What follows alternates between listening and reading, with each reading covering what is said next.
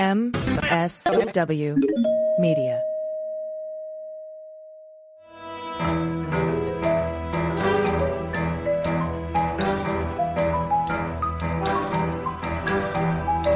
The rule of law is not just some lawyer's turn of phrase. It is the very foundation of our democracy. The essence of the rule of law is that like cases are treated alike. That there not be one rule for Democrats and another for Republicans, one rule for the powerful, another for the powerless, one rule for the rich and another for the poor, or different rules depending upon one's race or ethnicity. To serve as Attorney General at this critical time is a calling I am honored and eager to answer. So now it's clean up on aisle 45 time. And for a long while yet, it is going to be clean up on aisle 45. Hey, everybody. Welcome to episode 134 of Clean Up on Aisle 45. It's only taken us 134 weeks to get here. It's Wednesday, August 16th. I'm Allison Gill. Hey, Allison. I'm Pete Struck. Lots of news today. First and foremost, the Fulton County District Attorney's indictment of Donald Trump and so many others, 18 others. The FBI thwarting a Biden assassination attempt and a new FBI whistleblower. And we also have some motions denied for Pete Navarro in his criminal contempt case and Donald Trump in a Manhattan DA case. But first, let's thank some patrons because, you make the show go. We couldn't do it without you. We appreciate you so much. So a big thank you to Max Nauta, no relation. And by the way, last week, Pete, you didn't mean to imply that there could be any relation. You thought that was a production note. I did. And Max, huge apologies. I saw that and I thought it was something we did internally. I in no way meant to impugn or otherwise imply that there was a relation. So my profound apologies. Thank you so much for being a patron. And so anyway, thank you. And my apologies for last week. And thank you to Susan Smutney, Whiskey Tango Foxtrot. That's lovely. For anyone who doesn't know, that's WTF, Whiskey Tango Foxtrot. Christine Tackner, Gilda Gailey, Nancy Trammell, Bill Hockey, Tony Wilson, Wee Jane, and Carol PW. Thank you again so much. We have more to thank. We'll do that later in the show. But Pete, let's start with the events leading up to yesterday, leading up to very late last night, I should say, when we finally got an indictment unsealed, because there was a lot of stuff that went on while we were sort of waiting to see what was going to happen, because most of us weren't expecting this to go down yesterday until we found out that some people got called in early. So basically, the whole day started with Trump posting on Truth Social, intimidating a witness, telling former Lieutenant Governor of Georgia, Jeff Duncan, not to testify, like straight up, not even like a wink and a nod, just he shouldn't. He's going to testify. He shouldn't. And I thought that was pretty brazen, given the laws down in Atlanta for, being able to be allowed out on bail. Yeah, and I think I read the Georgia law talking about witness intimidation, and there is some question about when telling somebody don't testify.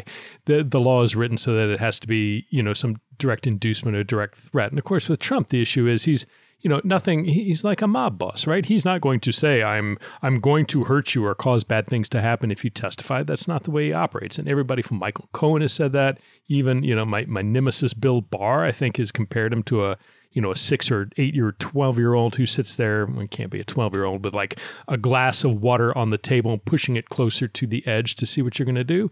That's what Trump is doing. So I think it's, a matter of time. I would be shocked if he does not end up with sanctions from some court, given what he said about all these different prosecutors and judges. But yeah, it was clearly the minute a witness is due to go testify, the same day to take to social media and your millions and millions of followers and saying, don't go, come on. When one of the things you're being investigated for, and eventually were in fact charged with, is, getting people to not do their official duty, to not, to engage in a corrupt act. So it was brazen.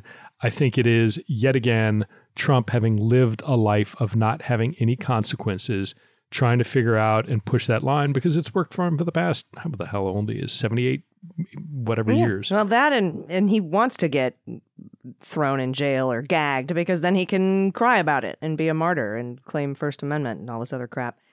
But, in Georgia, though, the onus is on the defendant during arraignment to prove. They have to prove that there's zero risk of witness intimidation or possible obstruction of justice. And that, what he posted, is going to make it a little harder for him.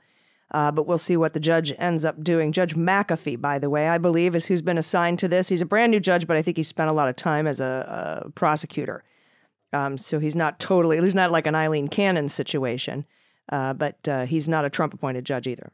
Right. And we'll see. I mean, I think they'll go in. I would be very surprised if he's remanded to custody based on these or other statements. But I would fully expect that there'll be some very stern statements about specifically what the conditions of release are. And as you pointed out, Georgia, it's an affirmative, it's a presumption of being taken into custody. So I think Trump will be able, and his attorney specifically, will be able to prove or, provide sufficient detail and assurances to get him out on bail. But I would not be surprised if the judge, draws a line in the sand about what he's able and not able to do. And clearly, I think the things he has done to date are going to be on the other side of where that line gets drawn. So we'll see what happens.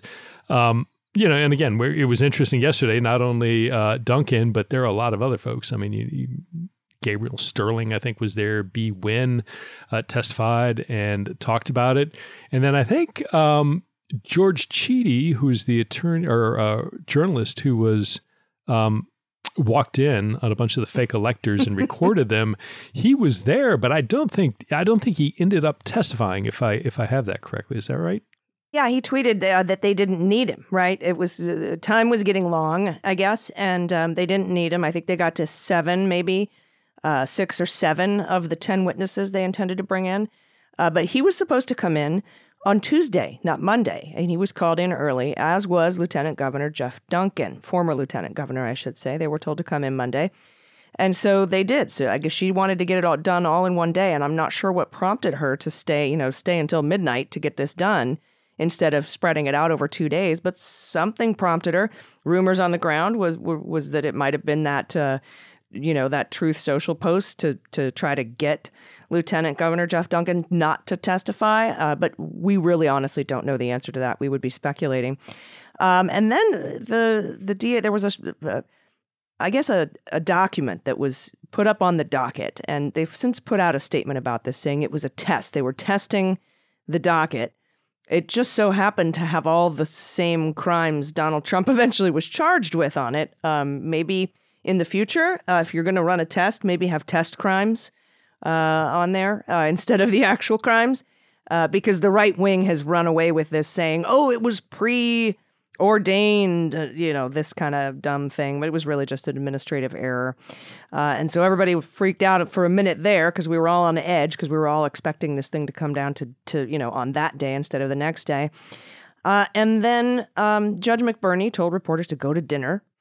I'm here for the long haul, basically, and left the court open. And once those doors stayed open past 5, that was the indication. We all sort of had a feeling, but that was the real indication that this indictment, I should say, was going to happen that day. A staffer had Judge McBurney's number in case he needed to get him, back on the bench. And this is different than how a federal indictment goes down. They don't file it under seal. They walk it over. They file it, the clerk files it, then the clerk is marched in and hands it to the judge. The judge they have the option to read them or just sign them. And he just signed them and handed them back over. And then it took a few hours to docket the actual indictment. And then we all got it, I guess, sometime between 11 o'clock and midnight on the East Coast. So that's basically the day leading up. Oh, and also during the day on Monday, while we were waiting, a judge had approved the use of cameras in all proceedings related to this indictment, which means, they turned on the live shot when the clerk walked in the indictments and he signed them. They will be able to have the arraignment televised, and we've been told that they're going to take a mug shot and his height and his weight for this arraignment. They're not going to treat him any differently down in Georgia. And the whole trial will be televised. That's going to make it, that's a marked difference from the Department of Justice, unless, of course, the Judicial Commission and Chief Justice John Roberts decide to allow this particular federal trial to be televised, but that makes it very different from what the indictment that we have by Jack Smith. But also, what makes it really different is the granular level of, because Jack Smith had to just indict Trump to keep it clean, to get it done by his, they want to do this on January 2nd. They want to get this trial over and done with. And so I think that, looking at this RICO indictment, we'll go over the details, but we've got 19 defendants, 30 unindicted co-conspirators. That's 49. That's almost 50 people. And all of their crimes. I mean, these are 41 counts, and it's very, very detailed. And that's because, she's got the time. She's state, right? Nobody, I guess there's already a January 6th trial for Trump that's going to happen prior to the election. But she went deep. She went detailed. Yeah, and a couple of thoughts. One, it was kind of extraordinary last night to watch. One, it convinced me. I was on the fence a little bit about whether or not, my general sense was, we absolutely should have cameras in the courtroom. And it's certainly not, if not cameras, then electronic devices so that reporters can report live as whatever is going on occurs. But then watching it yesterday and just seeing the diligence with which people, the clerks and the court staff brought in the indictments to the judge who went through it, who returned it to them to ask a question about it, whether it had been in their possession the whole time and whose possession it would return to, and watching them deliver it to the actual clerk for filing.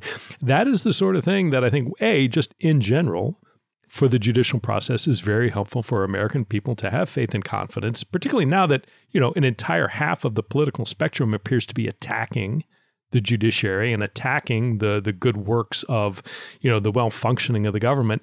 To have the ability to sit there and watch it is so instructive. It is so educational. It is so reassuring in terms of building faith and confidence in the process. Nobody watching that could allege shenanigans. I mean, it was very clear what was going on, and it was very above board, and you had all these witnesses, and it was clear there wasn't, a secret cabal of reptilian government overlords who was doing this all behind, closed doors.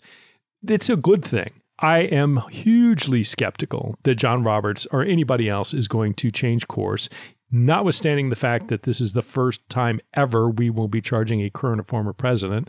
I hope till the end of hopes that it happens. I have little expectation that it will. And then turning, your point to the scope of this thing, and we'll get into the granular details after the break here, but it was the first time, I think, in any charging document, we have seen the entire spectrum of what Trump allegedly did with regard to Georgia. And it is everything. It is sitting there and planning his activity. It is going after going after the second fake slate of electors. It is going into the actual voting infrastructure and trying to take allegedly and manipulate that data. You want voting fraud? There allegedly is voting fraud in this document. And we'll get to it in a second. To all the statements and his pressure and calls to people, his trying to highlight that on social media, you get the entire breadth of this activity. So it's not some narrow thing. It's just it's astounding, and it's just Georgia, right? I mean, there's some allusions to Michigan, but this isn't everything that was going on in the United States. This is one state, and just the sweeping breadth of all the alleged criminal activity that went into this with Trump at the top of it. It is staggering, but it's also just hugely informative. In terms of, this wasn't some one-off thing. This was a complex, developed over months sort of series of events, all designed to allegedly illegally keep Donald Trump in power. And so it's good to have it all in one, and we're about to go break it down here right in a little bit.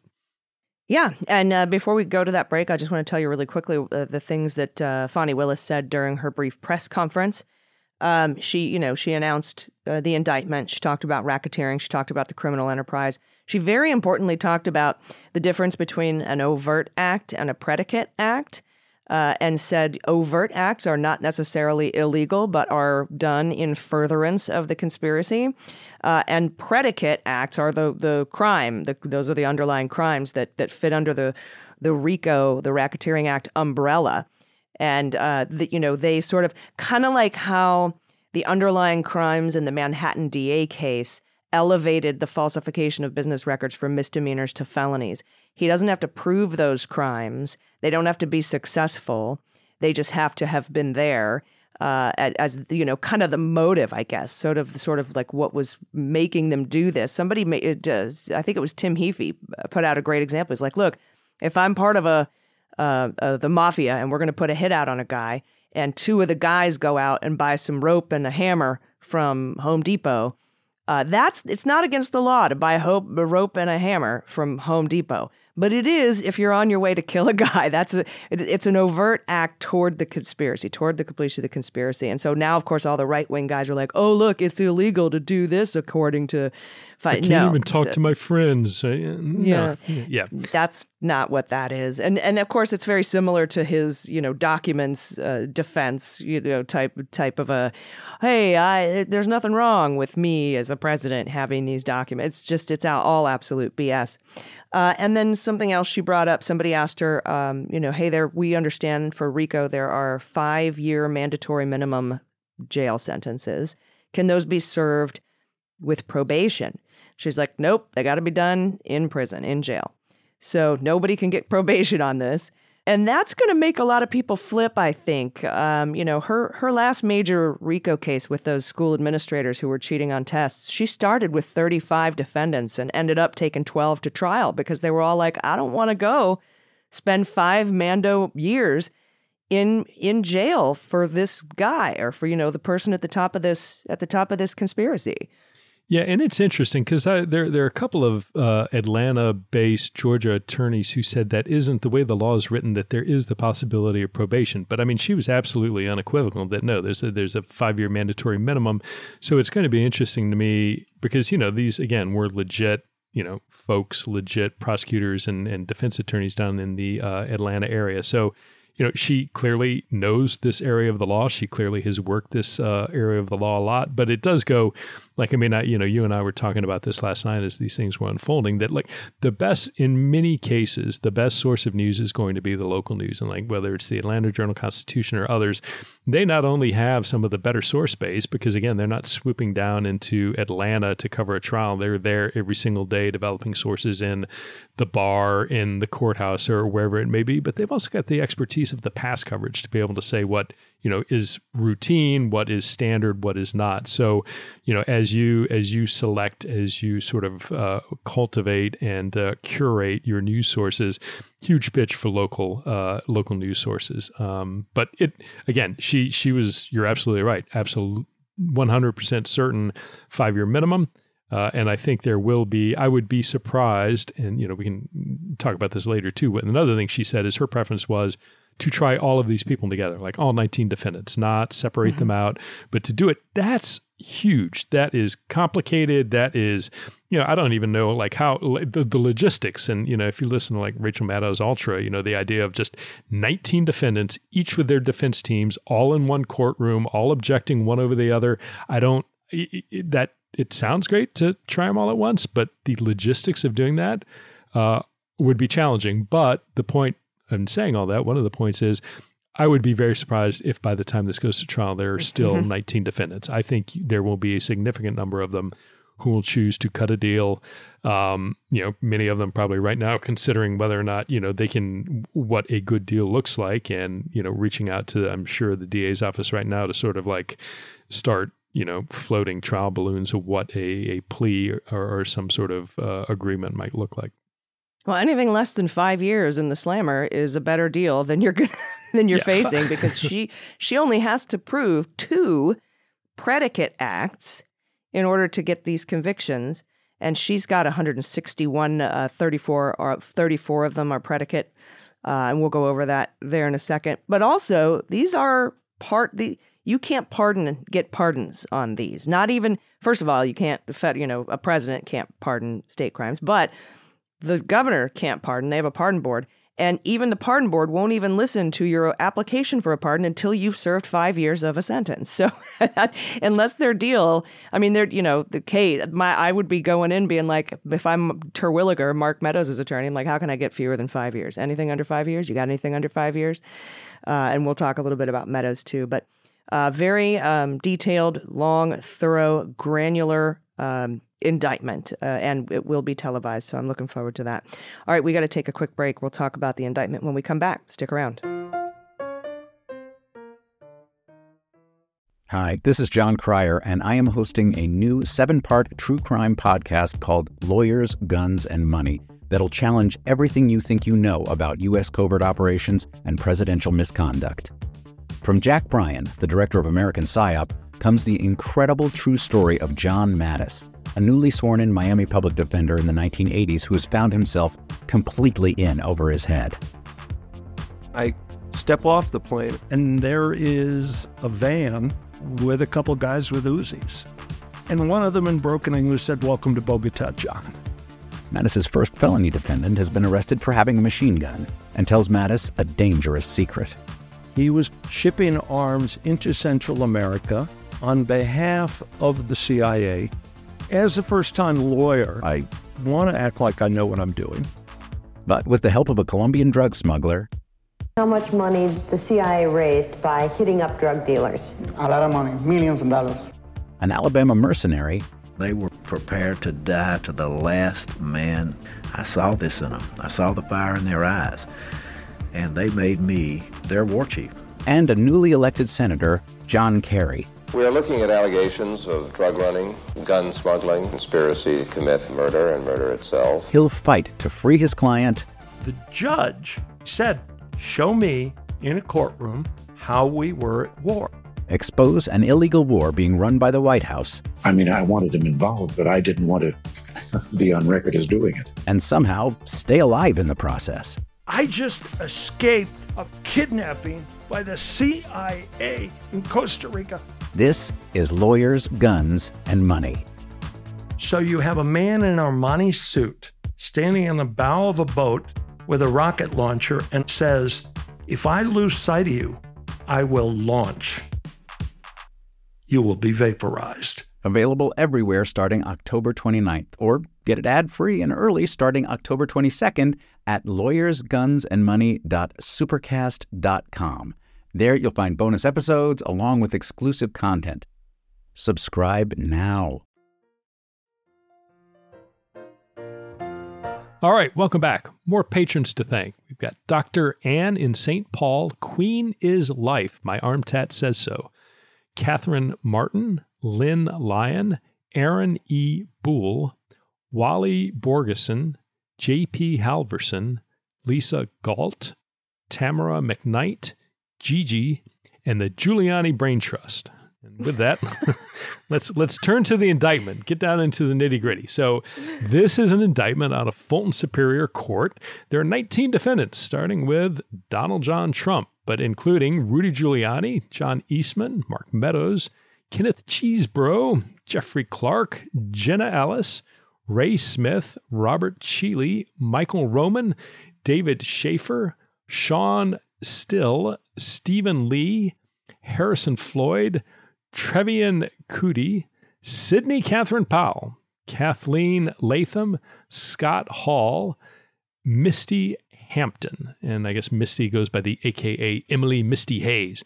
But so those are the 19. And when you look at those 19, they are charged with a variety of 41, count them, whatever that is, like 2 generations plus 1, or, two score and 1. Anyway, 41 counts, including RICO, solicitation of violation of oath by a public officer, false statements and writings, conspiracy to commit false statements and writings, impersonating a public officer, conspiracy to impersonate a public officer, forgery, conspiracy to commit forgery, filing false documents, conspiracy to file false documents, influencing witnesses, conspiracy to commit election fraud, conspiracy to commit computer theft, conspiracy to commit computer trespass, conspiracy to commit computer invasion of privacy, conspiracy to defraud the state, and finally, perjury. Included, in addition to those 19 defendants, as you mentioned earlier, there are 30 unindicted co-conspirators, and all of this, over the span of 98 pages, lists 161 overt acts, and I think by Allison, you counted them up, looking like 34 predicate acts. And so one note of all those people, during that same press conference we were talking about earlier, Fonnie Willis said all 19 of those folks have until noon a week from Friday on August 25th to voluntarily turn themselves in. So, I have seen nothing out of the courthouse today indicating that any of them have so far turned themselves in. So the clock's a ticking, and I don't think they're going to let them turn themselves in over the weekend, or if they do, they'd probably be remanded into custody until they could make an appearance on Monday. But, time's a wasting, and we're, 8 days away. And they all have arrest warrants out for them already. But she's given him until the 25th. So that's cool. There's an arrest warrant out for Donald Trump right now. And she also, I believe, said she wanted a trial in the next 6 months. I don't remember if I mentioned that, but I thought that was a little quick, optimistic. Optimistic. But who knows how fast these this bag of rats will start turning on each other. And again, before I go into this really well-organized indictment, by the way, she lists the defendants, and then on the right, the charges are listed by number, and then each defendant has numbers under their name corresponding to the charges that they're charged with.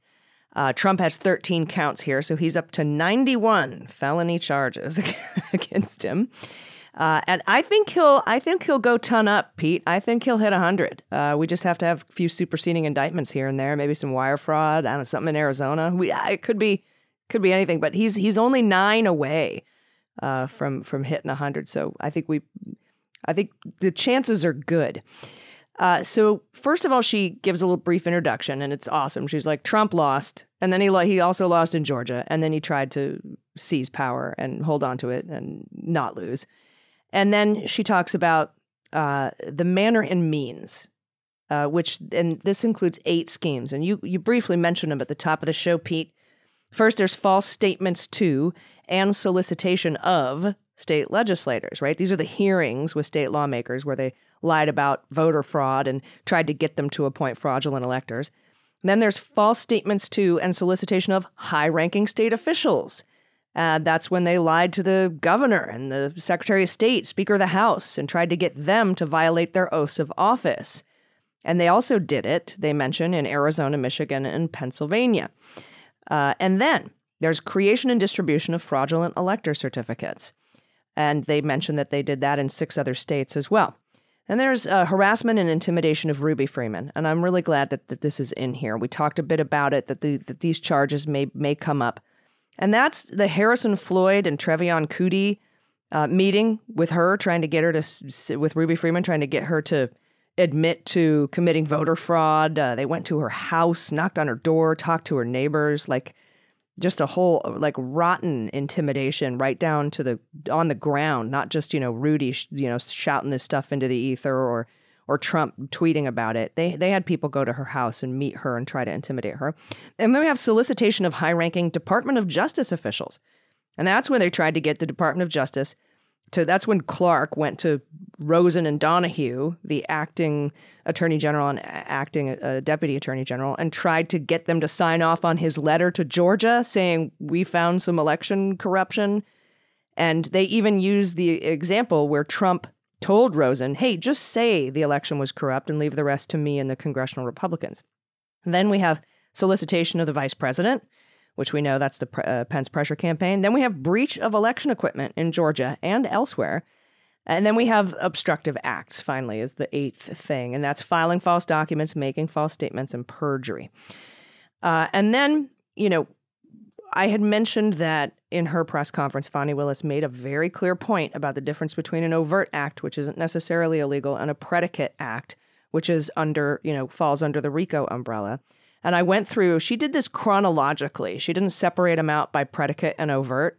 So some of them are predicate, all of them are overt, and some of them are also predicate. And I went through and I counted, there are 34 predicate acts. And this spans, Pete, from November 4th, when Trump made the speech declaring victory. Remember, Rudy was drunk and said, you should just say you're the winner. He wrote that speech with unindicted co-conspirator 1 before the election on Halloween, who, by the way, co-conspirator 1, Tom Fitton. And he ends with too small, Tom. Right. Yeah, your shirt's not fitting. And then ends with Act 161, with Cheney committing perjury before the grand jury in September of 2022, lying about stuff. So, I mean, there's so much in here. And I don't want to go over the elements of the details of the crimes because we know them all. We saw them all in the January 6th hearings. We've heard them all in public reporting. But I think it's important to point out the predicate acts here. So I don't know. What you read through this? I mean, there's so much detail here, Pete. Yeah, there is. I mean, a couple of things stood out. One is particularly for me, and we talked about this a little bit on the bonus episode, the stuff in Coffee County. One, that's not Fulton County, right? So it's something ordinarily outside of the jurisdiction of what would normally be handled in Fulton County, but because of RICO, it was brought in. So that's interesting for a couple of reasons. One, that those are all they're computer crimes, the conspiracy to commit computer theft and computer trespass and computer invasion of privacy. So you've got these cyber charges that are come into play with Coffee County. And the other thing is it references and it parallels other similar intrusions into voting infrastructure, separate and distinct from the false elector slates, which federal DOJ is also looking at. This is talking about the actual intrusion, actual tampering. And so, all this claims about, there are things, the votes have been tampered with. It's like, damn right, allegedly by Republicans in Coffee County, Georgia. So my question, I've got a little bit of some question given that, there are a couple of folks in Michigan as well who have been charged along the lines of the same sort of like intrusion or, taking without authorization voting equipment and infrastructure, whether there is a broader federal case to be had, whether it's being investigated, because some of the same players, and we'll talk about it, our guesses as to who these folks are, there's something there. And then, the other, to your point, something this complex, I don't think she had any other choice than to lay it out chronologically. When you have something this complex, there's really no other way. If a reader is going to make sense of it, you've got to tell a story. And you've got to tell a story in a chronological way is going to be the best way for people to understand. To try and sit there and do it partially chronologically, but then separate it out by overt act versus predicate act, it just gets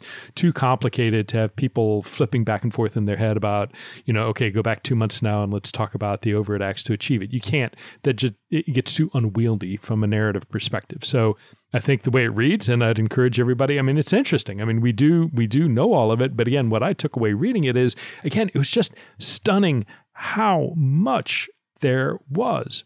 This wasn't just, it wasn't just one little thing. It wasn't just, and we know this, but when you see it all together, it's like, oh yeah, there was this group that went to Coffee County. And of course, I remember the call with Raffensperger, but oh gosh, I had forgotten the thing about, this, with the conversation with Eastman and, the fact that Sidney Powell had almost been named as special counsel. All these things, when you see it all together in a very, very coherent, easily approachable. I mean, this isn't legalese. You can read it as a non-attorney and get it. It's just a stunning and literally indictment of all the stuff that was going on by Trump and his camp.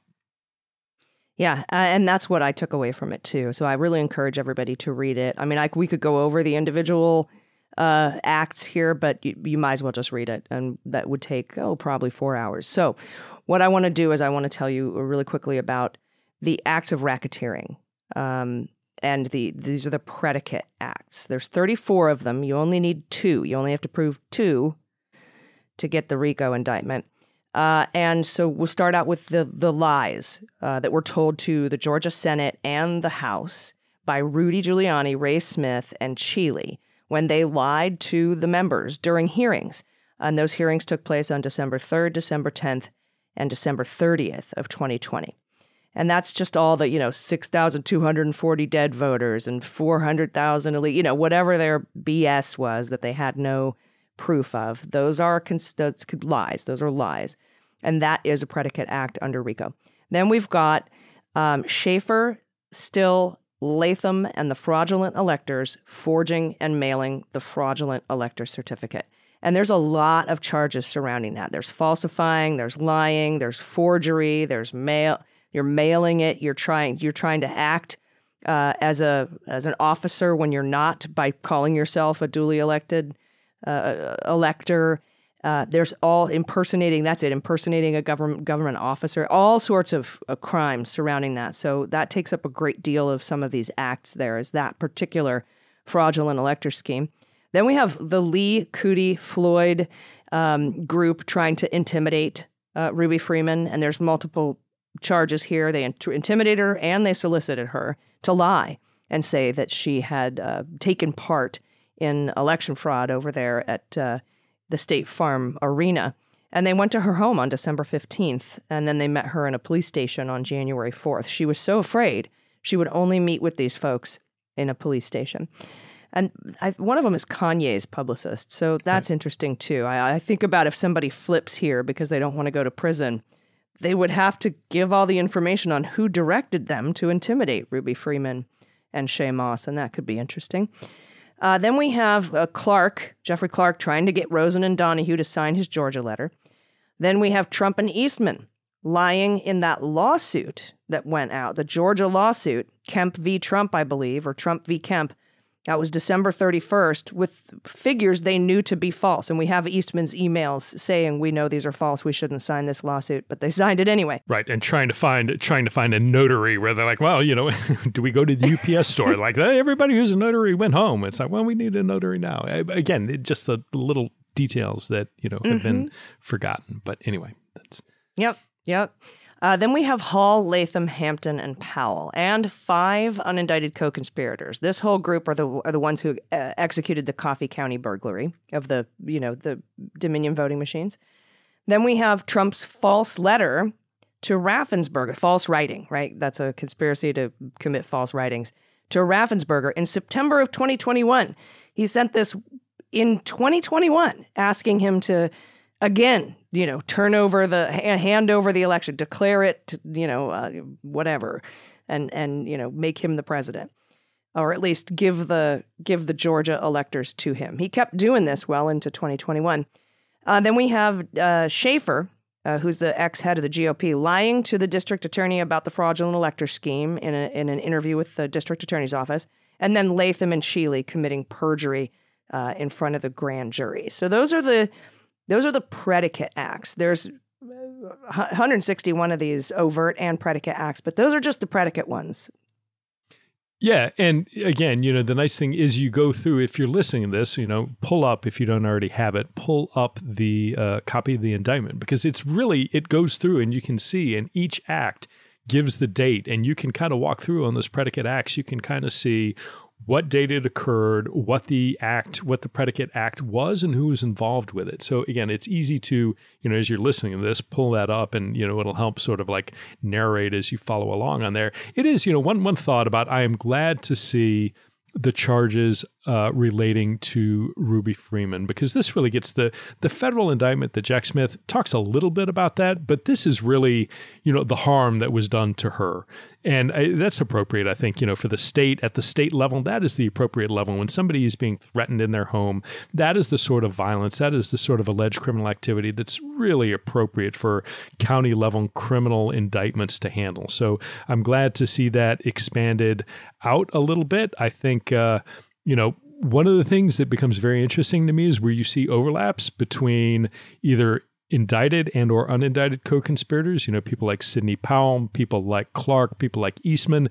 They are now wrapped up both federally and at a state level. And you start gaming out, well, who's going to try and cooperate? Do they gamble and say, well, I'm going to take my chances at the federal level because if Trump or Republicans gets elected, I'm going to get a pardon, but I can't get a pardon in Georgia, so I want to cooperate there.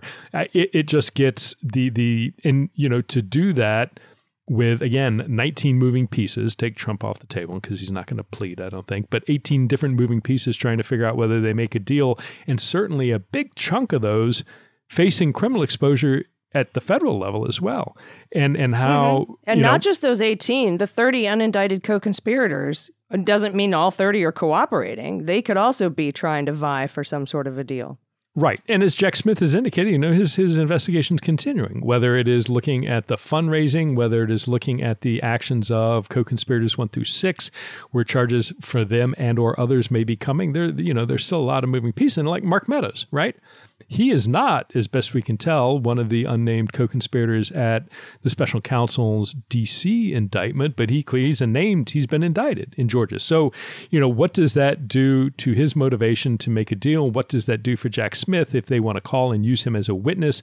The fact that he's been indicted in the state of Georgia, is that something that Donald Trump or other people, who ultimately are indicted in federal court in Washington, D.C., can they use Meadows' Georgia indictment to sort of undercut and try and impugn his credibility on the stand as a witness? It starts getting, the sort of mechanics of everybody's motivation and who and why may cut a deal and where starts getting really interesting. And like almost every case, everybody's not going to get a deal. First ones in the door usually have a much better chance at getting a deal. So there's a lot of, 18 sets of defense attorneys at least are conferring with their clients today, trying to figure out what's our play. And these fools are clearly not the best at chess because they're here in this indictment. So we often joke about, thank God it's a stupid coup, because if this were handled or done or tried to be attempted by actual intelligent people, we could be in a lot of trouble. But I do wonder a lot about Meadows, because if he ends up cooperating in the unpardonable 5-year Mando minimum Georgia, that means he's got to cooperate with the feds. I mean, if you're testifying you're not going to get immunity in federal court for things that you say in state court unless you cut that deal.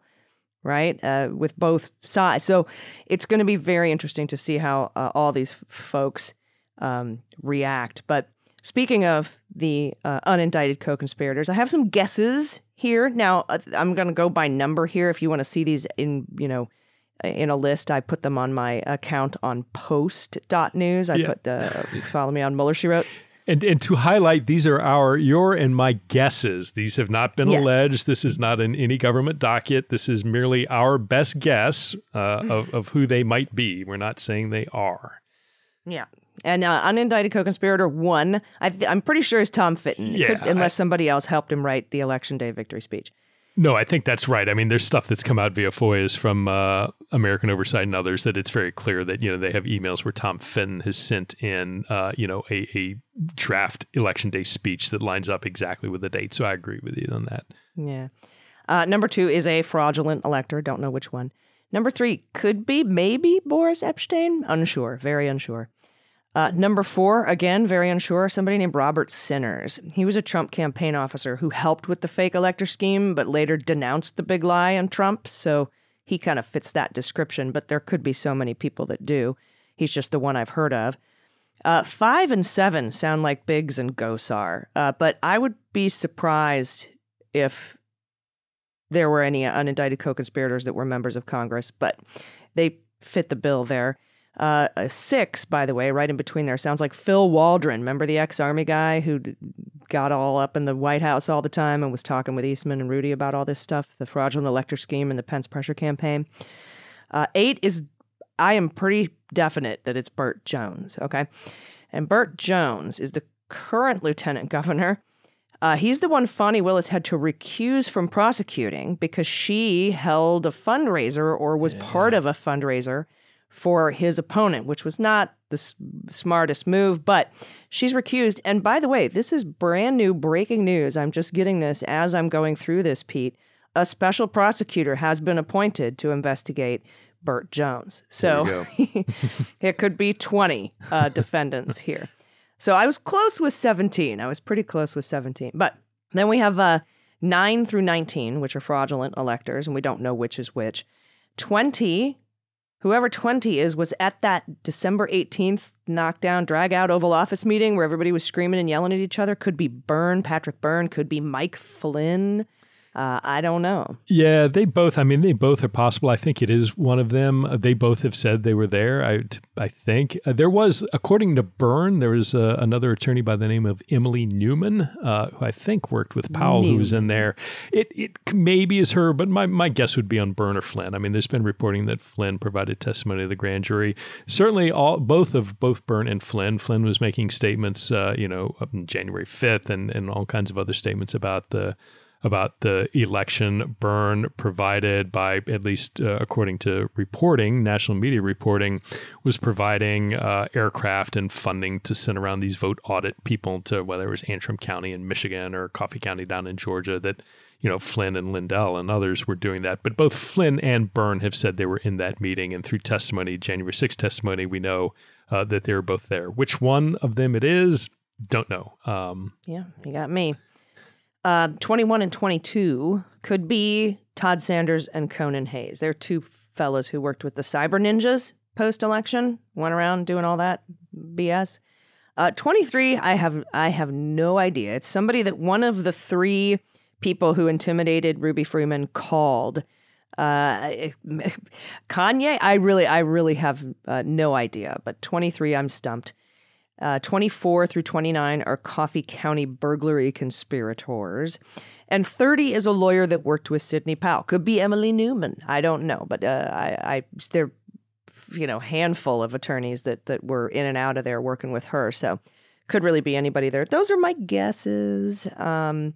So take that all with a huge grain of salt, if you will. Yeah, and I'm sure, it's like the game of the day, much like co-conspirator 1 through 6 with the federal indictment from Smith. This is, you turn on Twitter, go, again, as discovery starts, as people turn themselves in and they start receiving, people receive discovery and the records of who these folks might be and statements they might have made. I'd expect before trial we'll have some more granularity about who. Well, Trump will intimidate them on Truth Social, and then we'll know. Right, on his way to being remanded into custody down at in Atlanta. So we'll see. Got it. All right. So we have to take another quick break. We do have more news, but holy cow, this is a huge, huge indictment. It's so sprawling, so massive. And before we go, I just want to point out that Harry Litman has just tweeted, former assistant deputy director of the Department of Justice, perhaps. I can't remember his exact title. He just tweeted that Mark Meadows is the first to move to remove the Fulton County criminal case to federal court. So Meadows has filed to move this to federal court. Yeah, and I wouldn't be surprised if Trump does. I mean, he tried that in New York, and up in New York, they said, nope, you're not going to do it. It stays at the state level. But there was a difference there that a lot of those activities predated his assuming the presidency.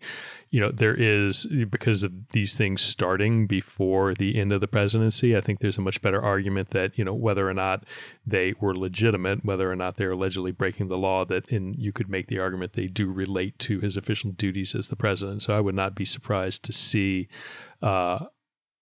Trump make an attempt to do that as well. And again, then the question becomes like how, and just again, in terms of people who I read and trust, Joyce Vance, a former U.S. attorney down in Birmingham, I think, wrote a long piece about this specific process, about, what is involved and what it entails and what's eligible and what's not. But then the question is, okay, if they are removed, how does that, do the other 17 people stay at Fulton County? If these are all, if they're conspirators, how do you bring them up into the federal level? What are the equivalencies of, of laws, of federal law versus state law? These are all, this is stuff beyond my expertise. But I would not be surprised at all to see Trump fairly quickly asked to remove it and get, roll the dice. And maybe he gets, a federal judge that he appointed, just like he got Eileen Cannon. Yeah. And also interesting, trying to figure out whether Meadows is going to flip or if he's cooperating. Sounds like not so far. And he's going to probably do everything he can to delay and get this out of state court and until maybe it comes to the point where he has to. But we'll see. We'll see how it ends up working out here with Mark Meadows. But if he doesn't cooperate, he's pretty criminally exposed in a lot of this stuff. So, but he has a good lawyer. Terwilliger's not a cheese bag like a lot of these folks are. So we'll see what ends up happening. But I kind of have a feeling that I kind of always had the feeling that he was sort of cooperating, but not really, to keep them off their back, just long enough to not have to do stuff. He's pretty shrewd, that Terwilliger guy. So we'll see what shakes out. All right, we've got more news to get to. So everybody stick around. We'll be right back. Hi, this is John Cryer, and I am hosting a new 7-part true crime podcast called Lawyers, Guns, and Money that'll challenge everything you think you know about U.S. covert operations and presidential misconduct. From Jack Bryan, the director of American PSYOP, comes the incredible true story of John Mattis, a newly sworn-in Miami public defender in the 1980s who has found himself completely in over his head. I step off the plane, and there is a van with a couple guys with Uzis. And one of them in broken English said, "Welcome to Bogota, John." Mattis's first felony defendant has been arrested for having a machine gun and tells Mattis a dangerous secret. He was shipping arms into Central America on behalf of the CIA. As a first-time lawyer, I want to act like I know what I'm doing. But with the help of a Colombian drug smuggler, How much money the CIA raised by hitting up drug dealers? A lot of money, millions of dollars. an Alabama mercenary, They were prepared to die to the last man. I saw this in them. I saw the fire in their eyes. And they made me their war chief. and a newly elected senator, John Kerry. We are looking at allegations of drug running, gun smuggling, conspiracy to commit murder and murder itself. He'll fight to free his client The judge said, "Show me in a courtroom how we were at war." expose an illegal war being run by the White House, I mean, I wanted him involved, but I didn't want to be on record as doing it. and somehow stay alive in the process. I just escaped a kidnapping by the CIA in Costa Rica. This is Lawyers, Guns, and Money. So you have a man in an Armani suit standing in the bow of a boat with a rocket launcher and says, "If I lose sight of you, I will launch. You will be vaporized." Available everywhere starting October 29th, or get it ad-free and early starting October 22nd at lawyersgunsandmoney.supercast.com. There you'll find bonus episodes along with exclusive content. Subscribe now. All right, welcome back. Just a few more patrons to thank. We have Brett Howe, Gray Bear, Christina Old, Indigo Patricia, Karen Burns, Lisa Noble, Sarah Stevens, Lori Hainan, Blazer Quasar, Banana Fana for Fraser the Cat, Laura Reyna, and Zara. Again, patrons, thank you so much. Thank all of you for what you do to make this show possible. We just hugely appreciate your patronage and simply couldn't do this without you. You make this possible, and thank all of you for your support in allowing us to bring this out every week. So let's pivot now to the FBI and kind of a very sobering event where FBI special agents shot and killed a Utah man last Wednesday while attempting to arrest him for allegedly making threats against President Joe Biden ahead of the president's trip to the state. FBI SWAT agents, according to media reports, were giving commands to the man when he pointed a gun at them, according to a law enforcement source familiar with the incident. The individual, Craig Robertson, was facing 3 federal charges, including threats against the president, as well as influencing, impeding, and retaliating against federal law enforcement officers by threat. Investigators noted that Robertson appeared to own, quote, a sniper rifle, unquote, and several other firearms. These were no ordinary threats. One of them, all in caps, "I hear Biden is coming to Utah," one threat read, according to prosecutors. "Digging out my old ghillie suit," which is a kind of camouflage suit to wear outside to break up your appearance in the woods or in outside, "and cleaning the dust off the M24 sniper rifle. Welcome, buffoon in chief." In a post last Monday, Robertson said, quote, "Hey, FBI, you still monitoring my social media? Checking so I can be sure to have a loaded gun handy in case you drop by again." Oh, wow. Yeah, Robertson also allegedly made threats on Facebook against Attorney General Merrick Garland, including a picture of a semi-automatic handgun with the caption, "Merrick Garland eradication tool," and a description of a dream about killing the Attorney General. Other politicians who he allegedly made threats against included Vice President Kamala Harris, New York State Attorney General Letitia James, and California Governor Gavin Newsom. That's I haven't really read any updates on that, but it seems like the right-wing misinformation, disinformation machine are trying to say that he was assassinated, a 75-year-old man assassinated by the FBI. But, if you make those threats and then you're facing charges on those threats and we come to get you and you point guns at us, it's game over, man, as they say. And not even close. And it doesn't matter if they're threats against President Biden, if they're threats against President Trump or President Bush. I don't care. If you are making specific threats of violence that you get a visit from federal authorities and you refuse to talk to them and they come back with a SWAT team and instead of talking to them, you pull out a gun and point it at it. We'll see. As I mentioned during the bonus episode, every single time an FBI agent, uses a round, whether it's against a person, whether it's an accidental discharge, there's a very detailed inspection that occurs that goes through every last bit of detail about what happened. I'm sure there will be a thorough review of this. But, again, just given the man's statements, given all the firearms that he both was known and claimed to possess, the very violent threats he was making online, I don't care if he's 12, I don't care if he's 32, I don't care if he's 92. If you engage in that sort of behavior that is threatening the president or otherwise threatening the community and law enforcement, and then law enforcement shows up to talk to you and you pull a gun on them and point it, you're going to have consequences. And Kathy Griffin got had a visit by Secret Service and the FBI because of her, the post that she made. Now, of course, all the right-wing media is like, why didn't she get assassinated or whatever? Well, they showed up to her house. She invited him in, gave him a soda and told him she's a comedian. And then, that wasn't an actual threat. But they went to determine, because that's what you do. And she won that First Amendment case. She's a First Amendment hero. But that's exactly what you do, Pete. You get a threat like that or anything like that, you're going to get a call, and you can't pull a gun when they show up to your door. All right, let's talk about this FBI whistleblower, because there's some... let's just talk about him. This is from David Kirkpatrick at The New Yorker. Agent Jonathan Booma is this guy's name. He's of the Los Angeles office of the FBI. Holds a unique perspective, he says, on the origin of two interconnected political scandals.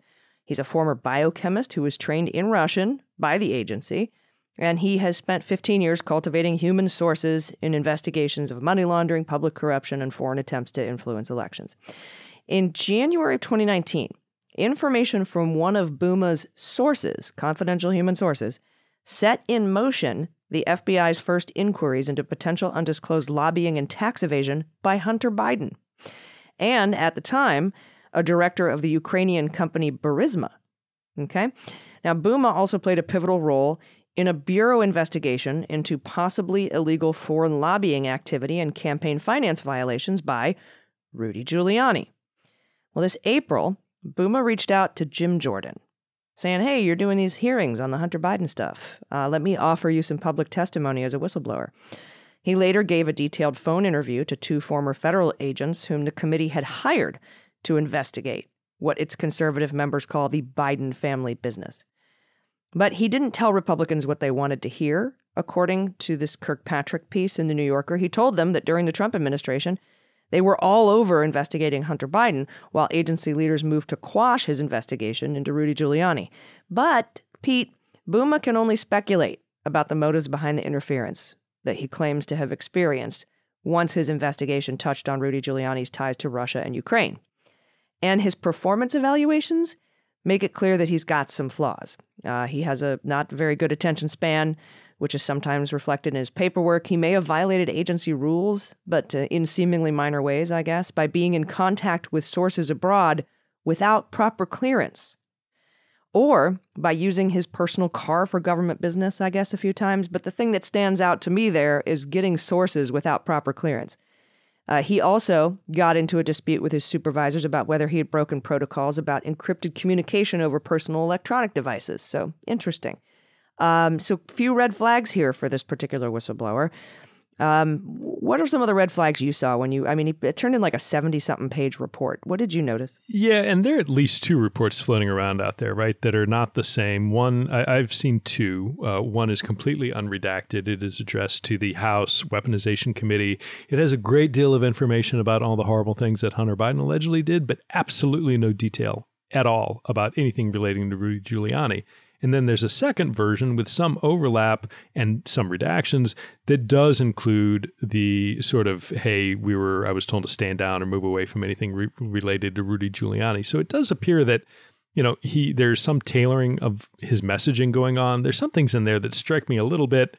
Like early on, he calls himself a senior special agent and capitalizes the S in senior. There's no such thing in the FBI, to try and make that into a title. You can be a senior special agent, but you're a special agent, right? And so to try and make that into, a title that it's not, is this puffery to try and get the, and there are other things. He said, he's designated a subject matter expert or a SME, an SME, for something that he was, one of the, top 10 counterintelligence agents and one of the few people who spoke Russian. I mean, look, I haven't heard of this guy before. I know many of what I would consider the Bureau's, top Russian counterintelligence agents. Could he have suddenly... Russian counterintelligence agency? Suddenly, might he have become one since, 2018 and hit that top 10? Possibly. But look, there are, there are not a ton of Russian speakers, but there are more than two, right? So this sort of the things he's saying strike me a little bit as exaggerations. There's something just reading through it that gives me real hesitancy about wanting to hear more about him, about his background, what led him down the path. At some point, there's a unit that reviews source reporting and the sources and the relationships, and he's alleging that he was told to shut down a source. I'd like to hear a little bit more about that, like why he was told to do that. He feels that he was on the trail of something big and they were trying to quash it. Well, maybe, but it also could be that there was a real problem with the sources. And so there's a lot there that as I read it, it makes me uneasy, and I don't. That's kind of why that little sort of throwaway line about not authorizing, getting your sources authorized, like really stood out to me. Yeah, and I want to wait and see. I want to wait and get a little more information. It doesn't strike me, some of the things like we'll see what. When some of the FBI whistleblowers went in front of the weaponization committee and like the night before trial in response to a request from the committee of the FBI said, oh yeah, here's the background information on them. And several had their clearances revoked and, here's all this, sort of derogatory information.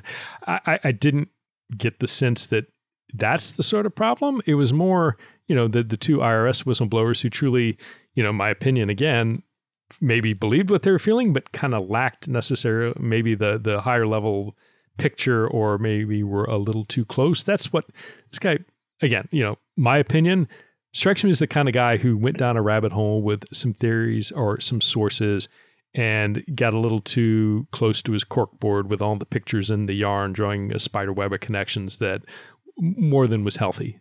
And again, that's not based on much more than a gut sense, but before I go attributing too much to this source and this whistleblower and his allegations, I want to know a little more.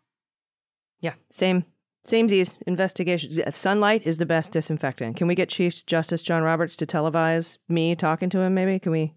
Yeah, no. Do you have a yacht to provide vacations? Maybe. Short of that, I could take him on a fishing trip, like at the trout farm down the street. But that's we're walking halfway across the bridge. Here's a can of worms. That somehow I prefer it among the common man in my RV. I'll bait your hook for you, John. All right. We have a couple more fun announcements, but we're going to take one last quick break. Everybody stick around. We'll be right back. Hi, this is John Cryer, and I am hosting a new 7-part true crime podcast called Lawyers, Guns, and Money that'll challenge everything you think you know about U.S. covert operations and presidential misconduct. From Jack Bryan, the director of American PSYOP, comes the incredible true story of John Mattis, a newly sworn-in Miami public defender in the 1980s who has found himself completely in over his head. I step off the plane, and there is a van with a couple guys with Uzis. And one of them in broken English said, "Welcome to Bogota, John." Mattis's first felony defendant has been arrested for having a machine gun and tells Mattis a dangerous secret. He was shipping arms into Central America on behalf of the CIA. As a first-time lawyer, I want to act like I know what I'm doing. But with the help of a Colombian drug smuggler, How much money the CIA raised by hitting up drug dealers? A lot of money, millions of dollars. An Alabama mercenary. They were prepared to die to the last man. I saw this in them. I saw the fire in their eyes. And they made me their war chief.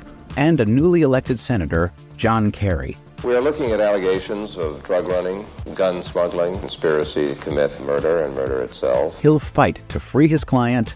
The judge said, show me in a courtroom how we were at war. Expose an illegal war being run by the White House. I mean, I wanted him involved, but I didn't want to be on record as doing it. And somehow stay alive in the process. I just escaped a kidnapping by the CIA in Costa Rica. This is Lawyers, Guns, and Money.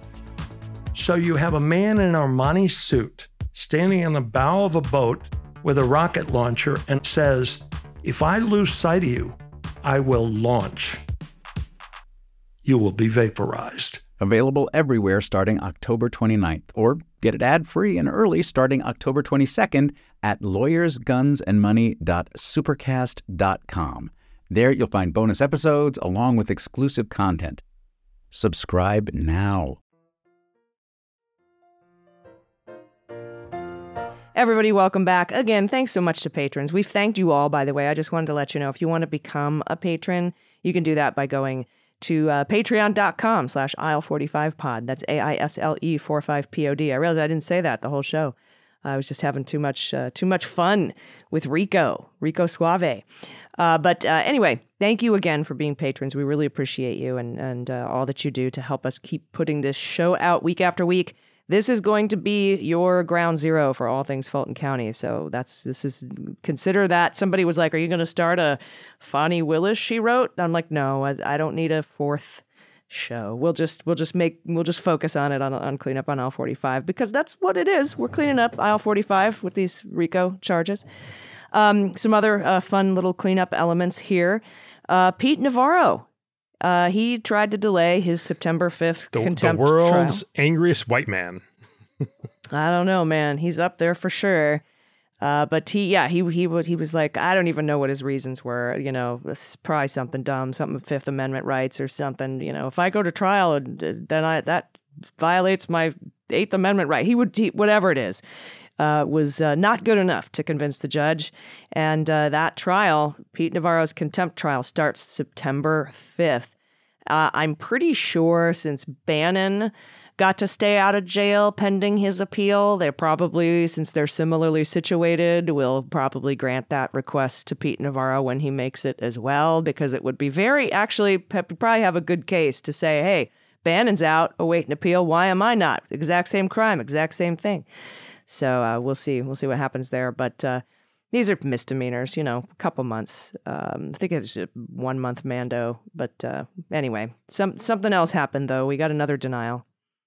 Yes, we did. Judge Merchan up in New York, having considered the request by Donald Trump and his attorneys, refuses to recuse in the Manhattan District Attorney's case. Said he had laid out the standard for recusal and said, nope, I'm very confident, having examined my conscience, that I can administer this trial fairly and without favor. And nope, your motion, petition, whatever the mechanism was, is denied. So we will have Judge Merchan presiding over the Alvin Bragg's case. So whenever that happens to go down. Yeah, right. Which I wouldn't be surprised to see that shift right. Yeah, appropriately so, in my opinion. I mean, I don't know about you, but I think the things I would like to see first are certainly the Jack Smith DC indictment and Fulton County. And I think those, are obviously the two on the fast track. I have no faith in Judge Cannon to get anything to trial before September of 2029 or so, but we'll see how that unfolds in Florida. Yeah, it's going to be musical dockets.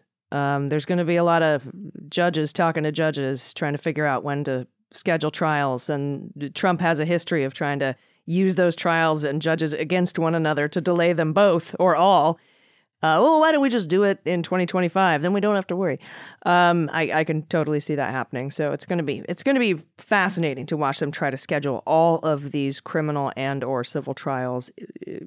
But I'm with you, and I think everyone's probably going to give deference to the Jack Smith DC trial.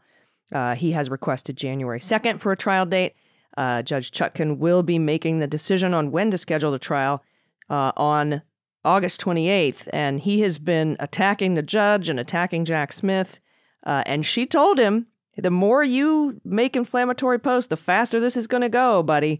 So I think every time he does that, I think that she might be more inclined to grant the January 2nd trial date for the Department of Justice.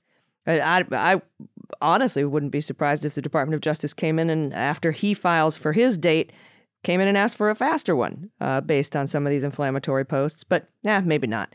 They tend to, Jack Smith is kind of like, we'll just let the courts do this and I'll just put my best foot forward and I'm not going to make any bail conditions. I'm not going to do any gag orders. I'm not going to do any of just a basic protective order, which was granted. So we'll see what happens there. But it's going to be interesting to see them try to schedule these trials next year. And then also what was funny to me about the Judge Merchan when Trump wanted him to recuse himself, one of the reasons, I was joking about Pete Navarro's reasons to delay his trial, but one of the actual reasons Donald Trump said that he should recuse himself is because he has donated $35 to Democratic causes. That's actually one of the things. Well, right. And I'm sure Eileen Cannon's participation and presence within the Federalist Society, none of that. If you're going to have, here's the thing. If you're going to have issues and concerns about the objectivity, then make that consistent. And it's quite clear due to the absolute silence when it comes to the judge that he's appointed that this is nothing other than a politically motivated gambit that shouldn't have worked and it didn't work. So it's good. And as my co-host on the Daily Beans, Dana Goldberg, so astutely pointed out, $35. This judge donated $35 to Democratic causes. Trump himself has donated more than $35 to Democratic causes over the history of his life. So, just ridiculous. So yeah, he'll be the judge. So I'm very happy to hear about that. And I think you mentioned earlier he tried to move it into federal court, and that got denied as well. So that's happening. We just don't know when. Yep. But we do know trials. What we do know, as we're taping right now, it is well after close of business on Tuesday the 15th. So that means in Atlanta, Georgia, there remain 7.5 days until noon on Friday, 7.5 working days for 19 defendants to appear or be arrested. So, keep your eyes peeled and we'll see and watch all those folks start trickling into the courthouse. Yeah, good times or flipping. We'll see.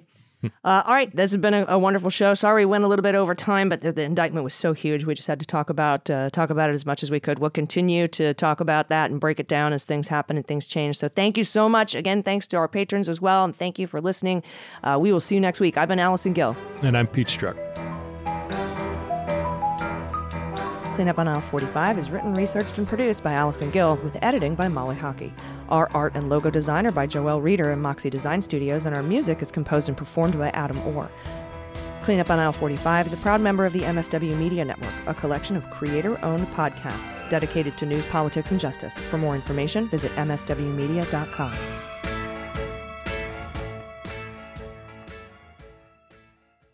MSW Media.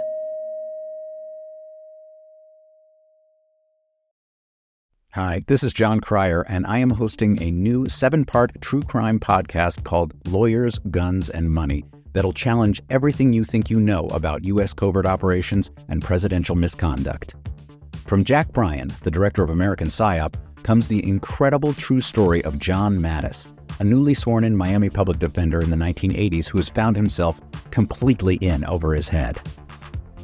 I step off the plane, and there is a van with a couple guys with Uzis. And one of them in broken English said, "Welcome to Bogota, John." Mattis's first felony defendant has been arrested for having a machine gun and tells Mattis a dangerous secret. He was shipping arms into Central America on behalf of the CIA.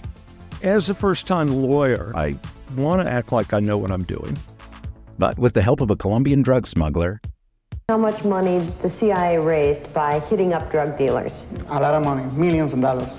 An Alabama mercenary, They were prepared to die to the last man. I saw this in them. I saw the fire in their eyes. And they made me their war chief. and a newly elected Senator, John Kerry. We are looking at allegations of drug running, gun smuggling, conspiracy to commit murder and murder itself. He'll fight to free his client. The judge said, show me in a courtroom how we were at war. Expose an illegal war being run by the White House. I mean, I wanted him involved, but I didn't want to be on record as doing it. And somehow stay alive in the process. I just escaped a kidnapping by the CIA in Costa Rica. This is Lawyers, Guns, and Money. So you have a man in an Armani suit standing on the bow of a boat with a rocket launcher and says, if I lose sight of you, I will launch. You will be vaporized. Available everywhere starting October 29th, or get it ad-free and early starting October 22nd at lawyersgunsandmoney.supercast.com. There you'll find bonus episodes along with exclusive content. Subscribe now.